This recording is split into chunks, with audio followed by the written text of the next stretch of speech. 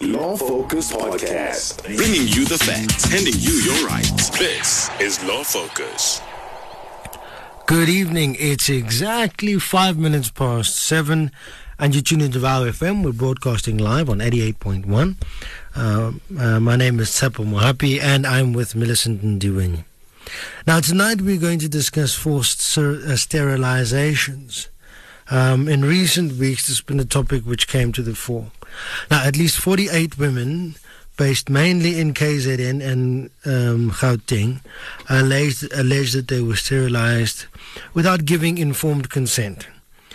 These women who did not know that they were being sterilized at all. So, for instance, they were going under the knife to give birth via cesarean section, and the sterilization occurred then. Or they were coerced into the sterilization at a time when they were extremely vulnerable, having just given birth to a child. The allegations are mainly historic, but they span a number of years, and the first complaint appears to have originated in 2001. Some of the women only realized much, much later the extent of the violation which they suffered at the hands of the medical professionals. And the types of coercive tactics used by the medical professionals ranged from intimidating the victims by stating that the victim would die if they were not sterilized, commenting openly about the woman's HIV positive status and the number of children that the woman already had. All this was done to humiliate and intimidate the woman into submission and signing the consent form. In all these cases, the women were not given proper information about the procedure in order for them to make an informed decision, and that is what they were even told about the sterilization in the first place.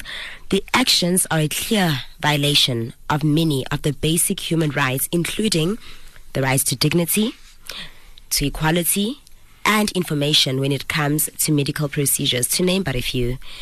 We will be taking this opportunity tonight to discuss what happened and what the way forward is now for these ladies, not only these ladies, but also other vulnerable people in our society who find themselves in a situation where they are being forced to sterilize, or they are just simply being sterilized without their consent. And we need to also now reflect for ourselves as a country what this means and how we are doing regarding us upholding human rights, because we often claim that we are, human rights are the beacon of our whole dispensation in South Africa. Yeah, that's right. Now, we always want to hear from you, and we want to hear what you want to say. Your contribution is valuable. Now, you can get in touch with us on Twitter at VowFM using the hashtag LawFocus. On Facebook, we are VowFM.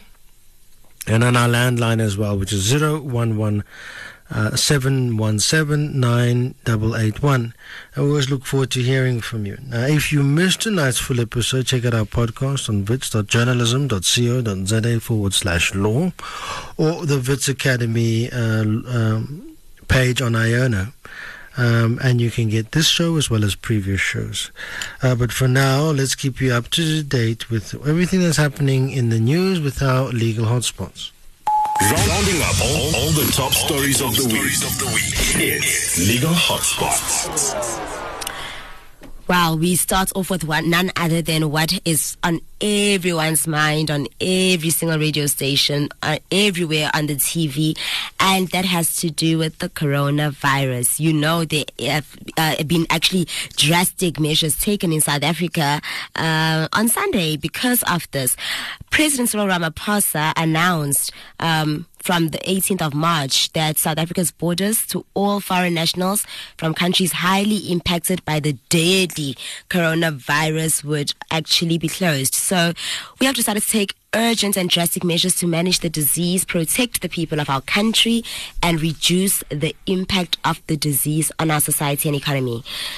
Yeah, it's very scary. Hey, when you think of how people have been stocking food, when you think of how the economy especially is going to be impacted, students, matriculants who are going to be writing at the end of the year, it's so scary. Yeah, but I mean, people are panicking. Everyone, I mean, with the stockpiling situation, stockpiling only leads to more stockpiling. It doesn't lead to people having and the food greater shortage. supplies. Yeah, it just creates more of a problem. I've never seen stockpiling solve a problem. Never. Well, we've never seen coronavirus before, right? But Never. we've seen other major problems, and I've never seen stockpiling resolve the problem. Never. But anyway. Terrible. So we have now declared a national state of disaster, said the president, in a nationally broadcast address to the nation following an afternoon meeting. He did say that he announced a raft of extraordinary measures to limit the country's exposure to the virus. And these include a travel ban on foreign nationals from high-risk countries, those countries being Italy, Iran, South Korea, Germany, Spain, the United States, Britain, and China as of Wednesday this week. The cabinet also cancelled visas issued to visitors from those countries from yesterday and revoked previously granted visas. When I saw this, I was thinking, how much money would a person have spent on getting a visa and it's revoked or it has been cancelled? It's so much money. It's crazy. Ordinarily, there's a lot of it's refunded. There's something called force majeure in the law, which is sort of, something that you can't, it's beyond your control, beyond anybody's control. And sometimes that can kick in and you can get all sorts of things. I wonder if that would include, sometimes there's all these tests that you would take before you obviously leave the country. I wonder if that includes all the that finance that was spent. So effective immediately is that South Africans have been advised to refrain from all travel to and through the European Union and all other high-risk countries that have been mentioned. The government will shut down land-based ports of entry as of today, and with the 2 of the 8 seaports already closed. All non-essential government official travel outside of South Africa has been banned immediately. Local travel is also discouraged. Gatherings of more than 100 people will be prohibited, as will be celebrations of key national days. When I saw the 100 people one, I was thinking in particular of people who, go to church religiously and how they need to find a way of worshipping in a different way so that you don't find yourself putting, obviously yourself and other people at risk by overdoing, the numbers. There are a lot of churches have cell groups and things like that, so maybe that they have to actually make use of that. Yeah, maybe. Or if they don't have them, maybe think about establishing. Right. And then schools are closing on Wednesday. That's tomorrow. They are very happy. Of course, they're happy. And they will open only after Easter weekend. That's obviously if things are still the way, progressing as accordingly. Prison visits, on the other hand, have been suspended immediately. And the number of cases in South Africa, last time we checked, were well over 60. I say well over 60 because whether it's 62 or whether it's 64 or 65, I'm not quite sure yet. The news reports haven't really given a number so far, but we know that it's well over 60. And then higher education institutions and churches have already cancelled graduations and other formal gatherings. So, with regards to university news, what we do know is that Rhodes University has decided to cancel their graduation ceremonies scheduled for the week of April the 2nd to the 4th, and the events that may involve significant numbers of people from Makhanda and beyond. The University of Fort Hare spokesperson Thandi Mabikade said on Sunday that the university was in the process of setting up a response team to deal with the virus. On a daily basis, materials on precautionary measures are shared with staff and students. Because of the numbers of infected people continuing to rise, management may introduce other steps next week. UCT has cancelled all classes and on-campus activities until the end of the Easter vacation. And then here at home, the University of the Witwatersrand has cancelled all campus activities on March the 16th and advise all students to self-isolate. Of course, you guys do know that we are the first university to have had a case of someone who was confirmed to have the virus. 350 people were in that medical class, and all of them have been asked to self-isolate. Who those 350 people might have been in contact with, we don't know. So tests have been postponed. The university has called for an early recess as of the 17th of March to the 30th of March. And then we've got the Church of Jesus Christ of Latter-day Saints, which has about 65,000 members spread across the country. They have cancelled all worship services in line with the global church decision. It's not the only church. I think Rema Bible Church also cancelled some, or they will be finding other alternative ways of worshiping. And other churches have to obviously follow suit in line with, these new measures that have been put in place by the president. We heard earlier tonight as well of a family, 2 of whom have tested positive for the virus. The mother and daughter tested positive but refused treatment. The father refused testing. The family left the hospital despite being cautioned not to do so, so they did not want to cooperate. And because of that, they were, they had to get police to be involved. Yeah. And as it stands, the mother and the daughter were being taken to quarantine last time we checked, and the father was going to be taken for testing as well. Yeah, in fact, the Department of Health in Gauteng had to approach the court on an extremely urgent basis, and the court order was granted at about 1 o'clock this morning to apprehend them. I do not understand why some people simply do not think about the well-being of others. Yeah. I can imagine what they're going to say, that, we don't want to be put into a government facility. This is probably what we don't want to be put into a government facility, and we'd like to self-quarantine. But if you've tested positive and you're told, listen, you must refrain from leaving this facility until such time as we clear you, it doesn't matter how uncomfortable you might be uncomfortable with your presence, in those circumstances. If it's bigger than you. If somebody's gran or somebody's, somebody dies as a consequence of this, your uncomfortableness in being, let's say, in a government facility or being quarantined by the state means nothing, really. Yeah, and you even seeing it from a different perspective. I'm thinking more of, what if these people have some weird, maybe religious belief, and that's the reason, they don't want to cooperate. It's unfortunate because now other people's lives are in danger because of that. We just discussed how the Church of the Latter-day Saints has cancelled all worshiping, right? Sort of gatherings. Let's put it like that. Yeah, and they're a fairly conservative church. From my experience with this, I don't know what on earth these people were thinking. Yeah. Sure, yeah. I wonder if we're going to be able to sue, for this coronavirus thing. But they haven't named the family, and they shouldn't name them. They shouldn't name. No. Well. Maybe not just the family, but also, in terms of international law and how it would operate regarding such a pandemic, or if that's just out of the question because of how severe this matter is. I've been wondering about it. If lawsuits can be can be brought forth.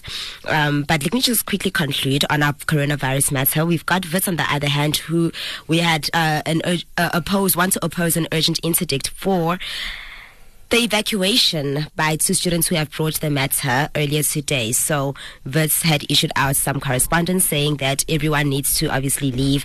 Raises, yesterday it was communicated 72 hours for people to leave, international students, etc. Obviously they've made measures available for all of that. So why the students have a problem, we don't know, but the university wants to interdict. So we'll see how far this matter is going to go. I'm sure they'll be in court soon. All right, moving away from corona and back about 27 years ago, Chris Hani was assassinated by Janusz Waluś. Janusz Waluś is still applying for parole, and Janusz Waluś has been denied parole. He will remain behind bars for the time being.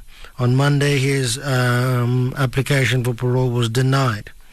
The Minister, this is Ronald Lamola, the Minister of Justice and Correctional Services, said it is clear that the political assassination of the late Hani was executed with an intention to create chaos and mayhem in the country. The record before me clearly reveals that the trial took this fact into consideration when sentencing Janusz Walus to death.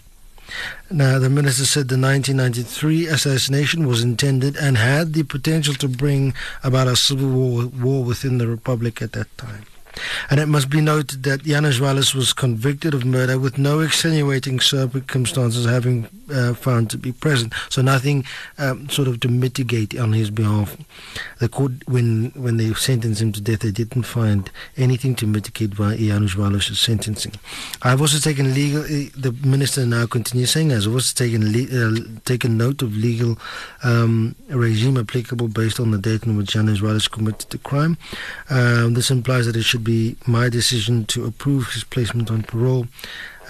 He would be on parole for a maximum period of 3 years, unless any possible remissions which he might qualify.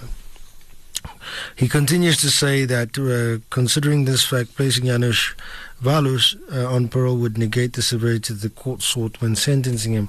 In this premise and balancing both the negative and positive factors, the placement of parole for offender Janusz Walus is not approved at this stage.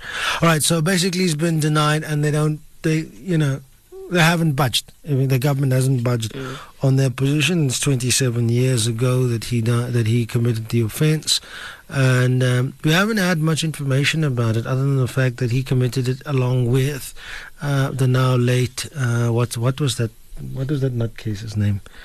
What is his name again? Clive Derby-Lewis. That's okay, it. Yeah. Clive Derby-Lewis, former Conservative Party. All right. That concludes our legal hotspots for the week. Yeah. I hope you enjoy. Rounding up all the top stories of the week. It's Legal Hotspots. Law Focus on Balfam 88.1. Point of information. Welcome back to Law Focus. It has just gone 22 minutes after 7, and you are with Millicent Ndiweni and Tshepo Mohapi. Remember that you can communicate with us if you would like to add your comments or you want to ask any question. We're going to be talking about sterilization tonight. It is the sterilization of HIV-positive women, but forced sterilization, as well as the forced sterilization of people who are living with special needs, so people who are living with disabilities. If you want to communicate with us and engage with us on this matter, Twitter at VowFM using the hashtag LawFocus is where you can find us. Otherwise, you are more than welcome to call us on 011-717-9881. Up next, we're going to be introducing our guest. His name is Jabu Baloyi, and he comes to us from one of the most important institutions of our democracy, one of our Chapter 9 institutions. He's going to tell us more about the work that he does, and then he's going to tell us, his special interest in this particular matter and how he finds himself involved in it. Thank you, Mr. Jabu Baloyi, for joining us on Law Focus. Welcome. Thank you for having the Commission for Gender Equality, and good evening to the Betsy. Thank you. So, how did you find yourself involved in such an important matter? Obviously, you guys, Gender Commission, you deal with a lot of important issues. How did this sterilization issue come to your fore? How did we end up being in this situation? Is that as a Commission for Gender Equality, our mandate calls upon us to work with various institutions, including Institute of Higher Learning, Women's Institution, men's organization and others, in order to build that equality in society. Then Women Legal Center sent a complaint to us that they received from a rights initiative and international women living with HIV. And they said there's something that we believe you have got the powers, you can force government and other entities to come and comply with you based on your mandate and your powers. That's where we end up being in this situation.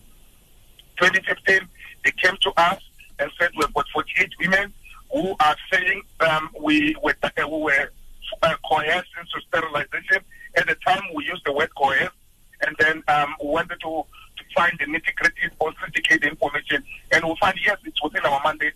And 2016, we started investigating, and we find ourselves in this situation.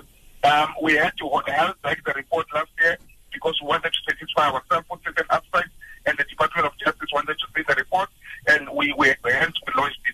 Right. And how did these women get to a point where they realized that, hey, maybe there was some forced sterilization that took place here? I just say it was very sad how they discovered. Some will go to hospital based on something. Some will want to do pap smear, mammogram, and other things, and ask the doctor. Some, will try to conceive, wanting to have a second child, because remember, having an HIV, being HIV positive is not a deterrent for having a child. Right. Some were even sterilized when they were not even were not HIV positive or with special needs. What? So that's how they started finding out. And then that's where they realized something is wrong. Something was done unto them, and they wanted us to start helping. Look, I didn't consent to this. I don't know anything about it. What must we do now? I said, look, we will help as much as possible. We got consent forms, and then we started to we realized these people, some of them, you find that on the verge of giving birth, or maybe after giving birth, they were sterilized. Some were forced, were just given a form to say, imagine when you're disoriented, you are dehydrated, you're not feeling well, you are not in a good state of mind. Someone said, sign here. And without you knowing what you're saying, and some of them couldn't even articulate themselves in the Queen's language. And that's where we realized they wouldn't have signed these things, and then you knew what they were signing for. Right. What did the medical practitioners, if you spoke to any, what was their reasoning for doing this? It was, the reason, it's simple. It was plain cruelty, inhumane, unfair, and degrading way of doing things. So there's no other aspect to justify it, because there's only one doctor now who has been found wanting of this. That's the element that we want HPC, SA, and DINOSA to ensure that they take steps against all the health practitioners who did this unscrupulous and inhumane. And you know what? You can't describe it. When you look at the faces of those women who have been forcefully sterilized, you can say every bad word against these health practitioners, because it is very bad. Now, you mentioned the Health Practitioners Council. I've got an opinion about that council. I won't share it on air because it's very unkind. So I'm not confident about, them taking any action against errant doctors. Is there another option, for example, the criminal prosecution route? Is that being explored as a possibility, for instance, assault, GBH, etc.? There's that possibility in a serious way. HPCSA is looking at that, and DINOSA to look at the criminal charges. Remember, our mandate doesn't extend to a certain extent. We know some of them, they want monetary values, monetary compensation and other things for emotional, psychological. Some of them, they've lost marriages because of forced sterilization. Some of them, they can't even tell their husband because of this forced sterilization.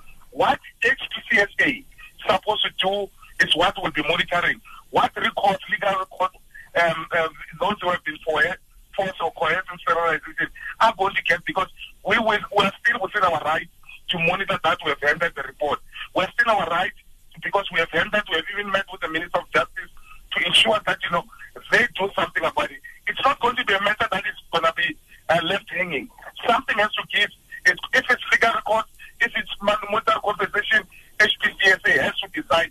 But we've put, it's just like, you put a question mark on something, knowing very well what the expected outcome you want to anticipate, you're anticipating. We anticipate that, and if that can happen, we'll be so happy for the victims. And you seen them, my brother and my sister, you were going to cry. Of course. And I'm sure, despite obviously losing, let's say, your marriage or, whatever it is that came with the benefits of being able to conceive, depression and, other health mental issues, if these women have services to help them deal with any of that trauma. Yes, it's very. There's mental issues that is linked to it. That's another aspect. Some of them, they've never recovered. Some have died. No. Some, we are told someone has committed suicide. After she discovered. Remember that it's not only dealing with the fallopian tubes. They even remove the womb altogether. So they performed hysterectomies on some of the women. Yes. And they didn't tell them that this will be reversed or not. It's an irreversible procedure. So, Mr. Baloyi, would you perhaps describe the ladies, the type of women who were subjected to this? What sort of backgrounds do they come from? Better economic community? Where were they? Where they come from? The rural areas? No. What types were being targeted? Urban areas. Even those from Gauteng, you'll find it's women from Tembisa, it's women from Alexander, women from Soweto, certain township in Soweto.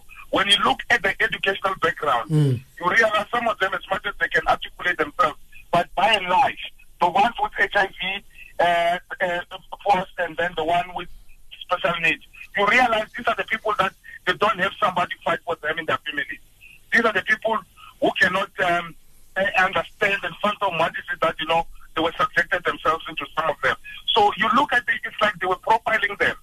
Because, the statement that they were saying, you HIV/AIDS people, you open your legs, you HIV/AIDS people, black babies, will show you that will reduce that number. You will never get kids again.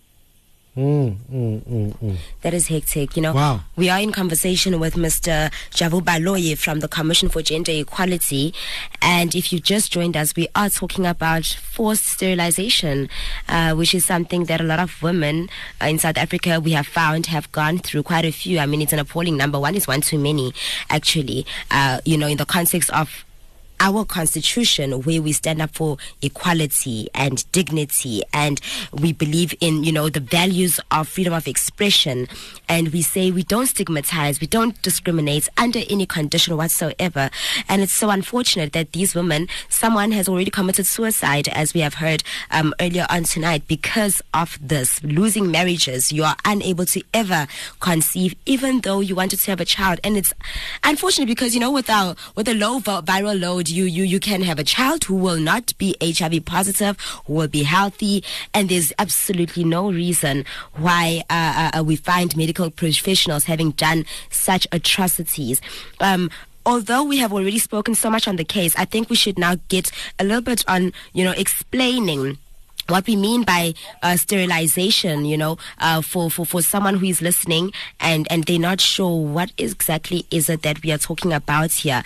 Is there a legal definition of sterilization and a medical definition of sterilization, or is it one and the same thing? And if so, what actually is it? What does it mean?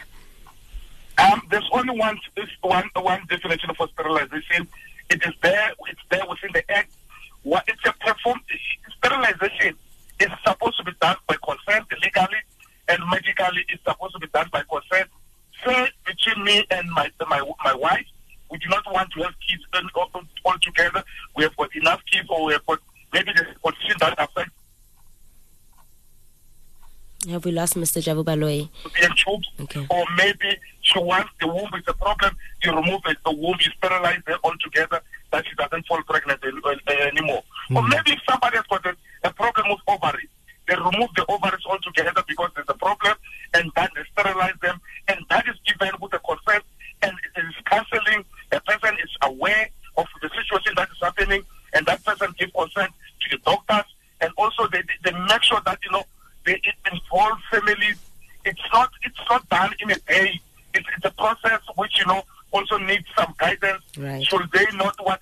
At times, when you sterilize, because now of late, because of the medical improvement in our health system, you find that they can also maybe close the fallopian tubes, that you do not conceive at all. But if you want to reverse the process, yes, it can be done.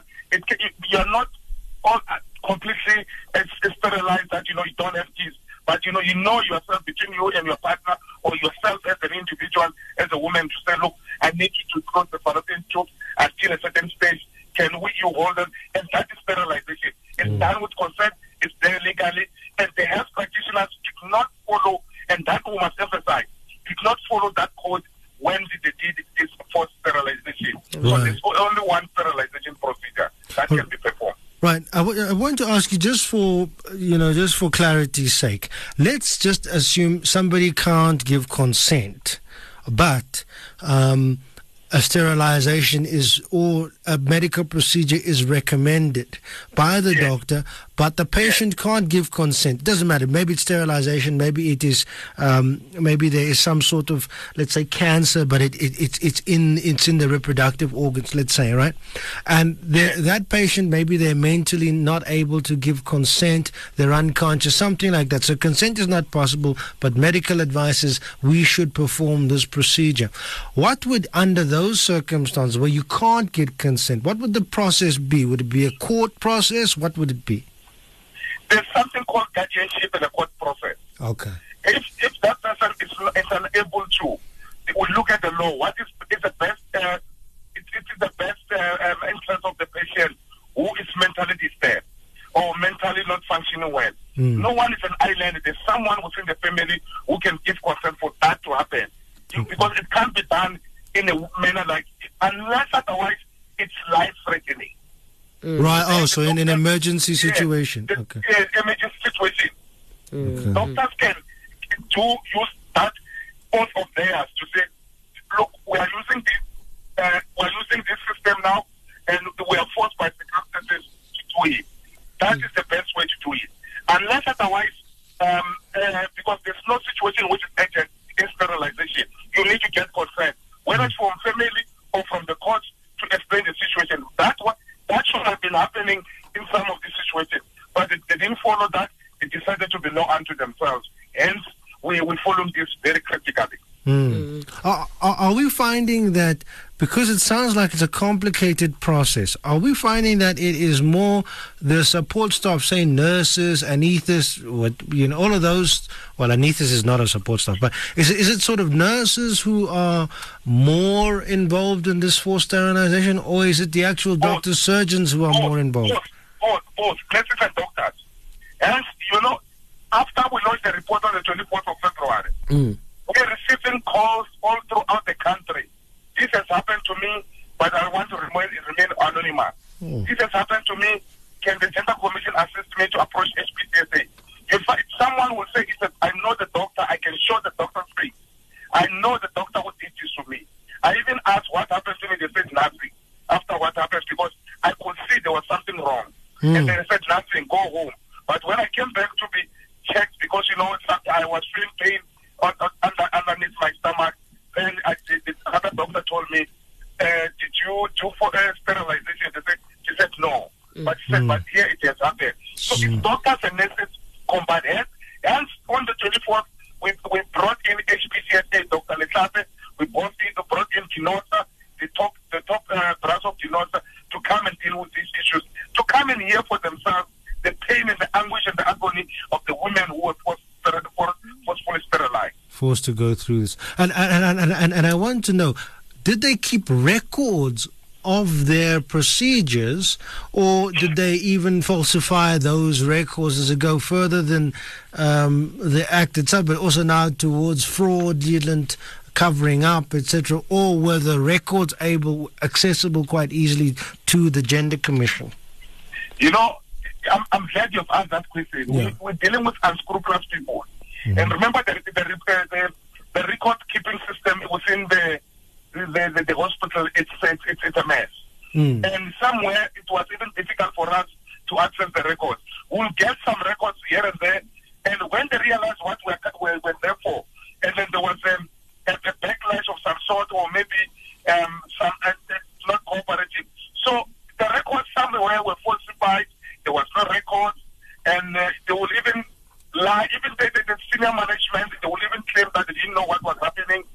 But when the report comes out, someone said, we suspected something was happening. Oh, wow. That's how the human nature is. Nobody wants to take responsibility when something is wrong. But when something is positive, everyone wants to raise their hand. I was part of that research. I was part of that thing. But now, because it's something so agonizing, so shameful to the country and to the health fraternity, no one wants to say, no, we knew, but we're trying to do this. And no one is justifying it. But, they're running for cover, all of them. Some are following the commission. Look, we know when we thought it was what's the best interest. But we don't want to hear it. We had an opportunity to give valid reasons why you did it. So hence we're coming to you with the full might and full force, ensure that, there's justice for these women. It cannot be that, women, because of the social spending and they receive such a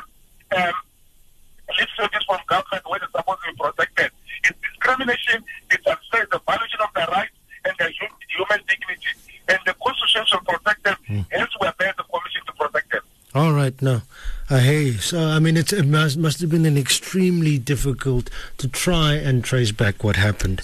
Listen, if you've just joined us, we're discussing the forced sterilization of women in South Africa, which happened over a number of years, but the report has recently been released about it, and action is now perhaps imminent against the various parties who were involved. Your participation in this conversation is really vital to us, so you can take part on Twitter at BauFM using the hashtag LawFocus. You can call us on 011-717-9881.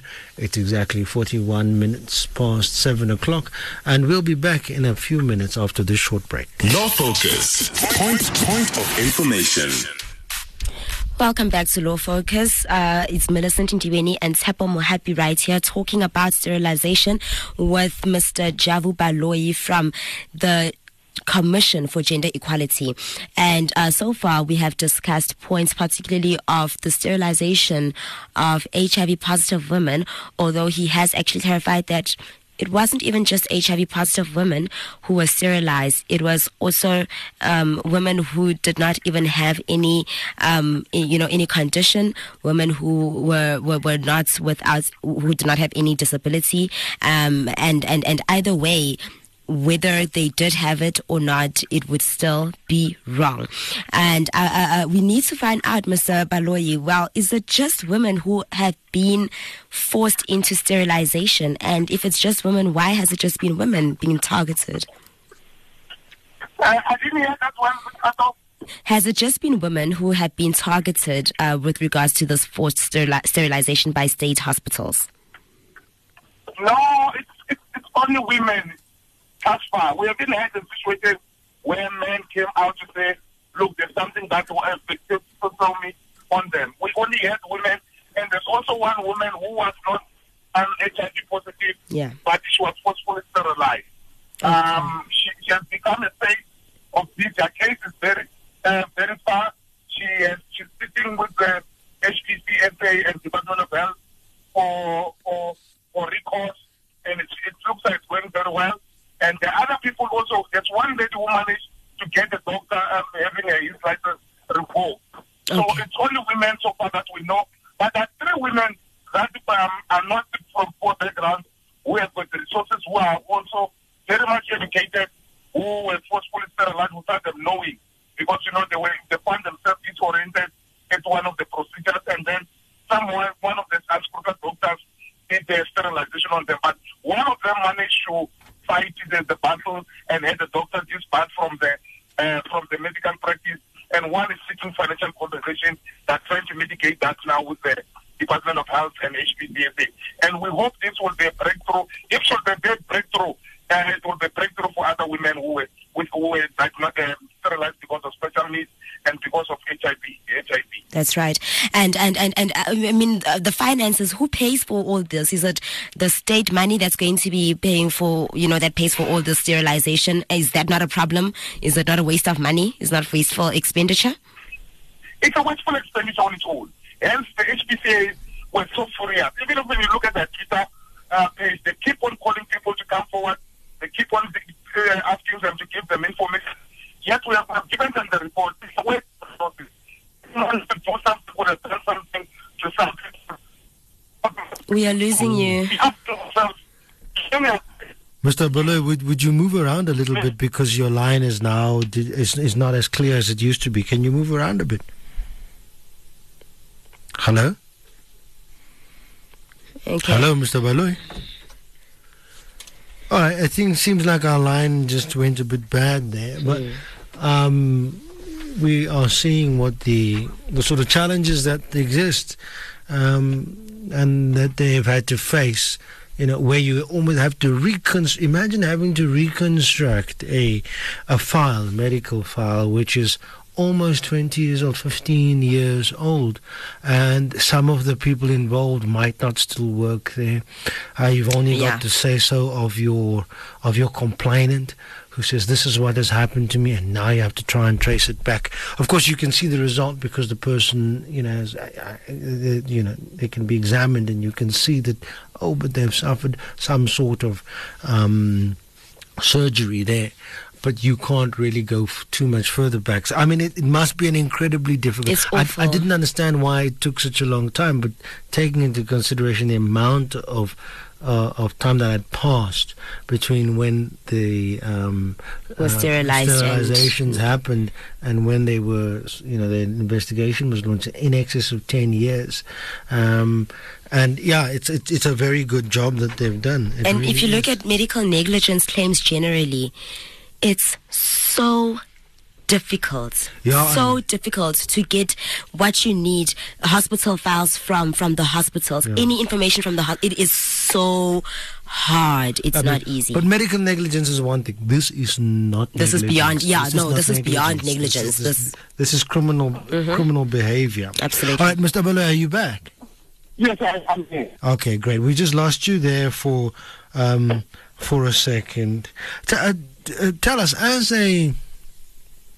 we pride ourselves in South Africa in having perhaps some of the most progressive laws in the world when it comes to equality, dignity. We have got a great celebrated constitution.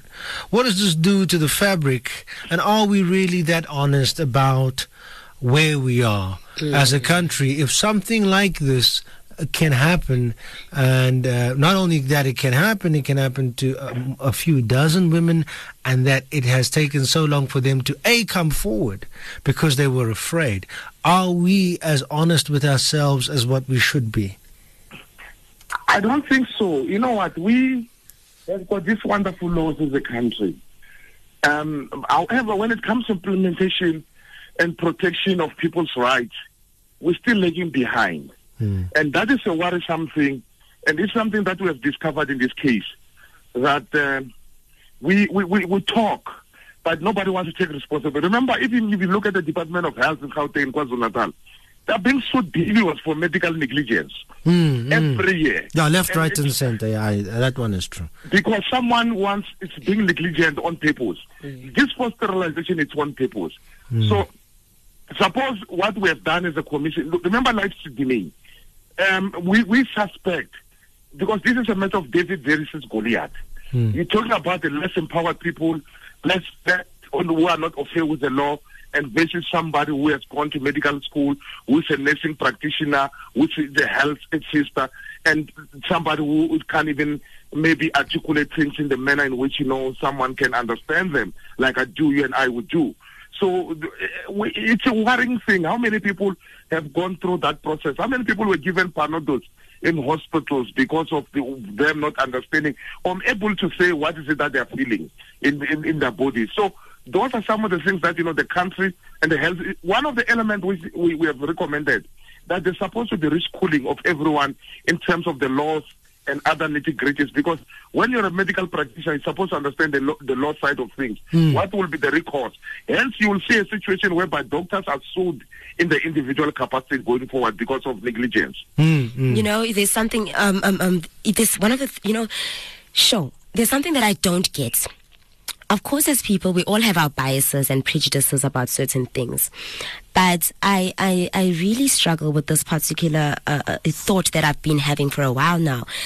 You would think that someone who has been oppressed would understand the oppression of another person. So if I have to give an example, you would think that black people would understand the oppression of other black people because we've all suffered racism or colonialism. You'd think that a woman would understand the pain of another woman because, she has also experienced patriarchy, for instance. You would think that someone who has been poor would understand when we've got foreign migrants coming into a country trying to make a living because they come from circumstances of poverty themselves, those kind of things. But it's so difficult. Sometimes we find ourselves, instead of me being the one who must support another woman, for instance, I'm the first one to say, no, she deserves it, or whatever nasty, negative things, I would say. I don't see, I lack empathy. Now, when we deal with issues like this, I didn't ask, what the nature of, whether it's the race or the gender of the medical staff who have been perpetrating these issues, but either way, if most of us have been through some kind of issues of oppression, because, not everyone comes from an extremely privileged background anyway, how are we supposed to read into that when we lack empathy as people who have been oppressed before and should be the ones showing it the most? I'm telling you what you have said. I should think it's a wonderful comment that you have said. We need to look introspect as human, as people of this country, as citizens, to say why are we doing such a thing, atrocious things to the other fellow human being? Why? Because we don't know now how many were women, how many were men as doctors, as health practitioners. We'll find out, because the truth somehow will have to get out. Because some of these people, they know which hospitals they have done and the dates and stuff like that. Some we have got records. We managed to uncover those records. So it is very bad, and it is very saddening. It's worrisome that we do this injustice to another fellow citizen, and we say we've got a progressive constitution. Yet it's just we don't follow that. So had we're not oppressive to one another, had we not applied a hypocritic oath on these people, it would have been better off. So it's a worrying trend. Even when I talk to you now, Tato, and my brother, it's sad, because it reminds me of the tears that I've seen on these women, or when we launched this report. I saw some of them for the first time. Some of them, I'm in touch with them, and it's so sad, when they tell this gory stuff that you wish it doesn't even happen to your worst enemy, if you do have one. Right. All right, Mr. Baloyi, thank you for discussing this with us. We're running out of time now, so we're going to close. Thank you for having us. But we'd like you just to tell our guests where it is they can get hold of the Gender Commission, more or less what it is that they can complain about to the Gender Commission. They can go to our website, www.cge.org.za. They can use our toll-free number 0800 07709. They can also use info@cge.org.za, or go to Voice of Vets and get my number from there, because we work with Voice of Vets, and get my numbers, and then I'll see. We've got 9 provincial offices. We've got lawyers throughout the country who can assist, and then we work with everyone in the country. All right. Well, thank you, Mr. Baloyi. We appreciate your time. Thank you, and good night. You're welcome. Right, that was a very, very, very stimulating conversation, and perhaps a moving one as well. Yeah. It's 26 years into our democracy, and yet we still have these kinds of problems. I didn't think this was a real possibility. It's prevalent in here. Africa. It's not just from a legal or even a heuristic point of view, where we're talking about rights and human rights, and that is, that's important. But we always talk about Ubuntu as a people, and yay, although many South Africans do have it, there are enough of us out here who don't, and it shows. It shows in our levels of crime, sometimes the way in which crimes are committed, and the manner in which the most vulnerable of our country are treated, and it's not with any compassion often. Right. They're treated almost as an inconvenience. Absolutely, to be gotten rid of. Yeah, absolutely. If you would like to catch this show, you can visit wits.journalism.co.za/law. You may also go to Iono, and that's where you will get our podcast. We had Mr. Jabu Baloyi from the Commission for Gender Equality who joined us tonight on the evening, and he is the one who was our guest tonight. From our producer Lerato Makate, our technical producer, he's back, Kutano Sirame, and from our law-focused researchers, Tepo Mohapi, Obakeng Ramari, as well as myself, Millicent Ndiweni. Thank you for tuning into Law Focus tonight. Good night. Law Focus, handing you your rights. Law Focus Podcast.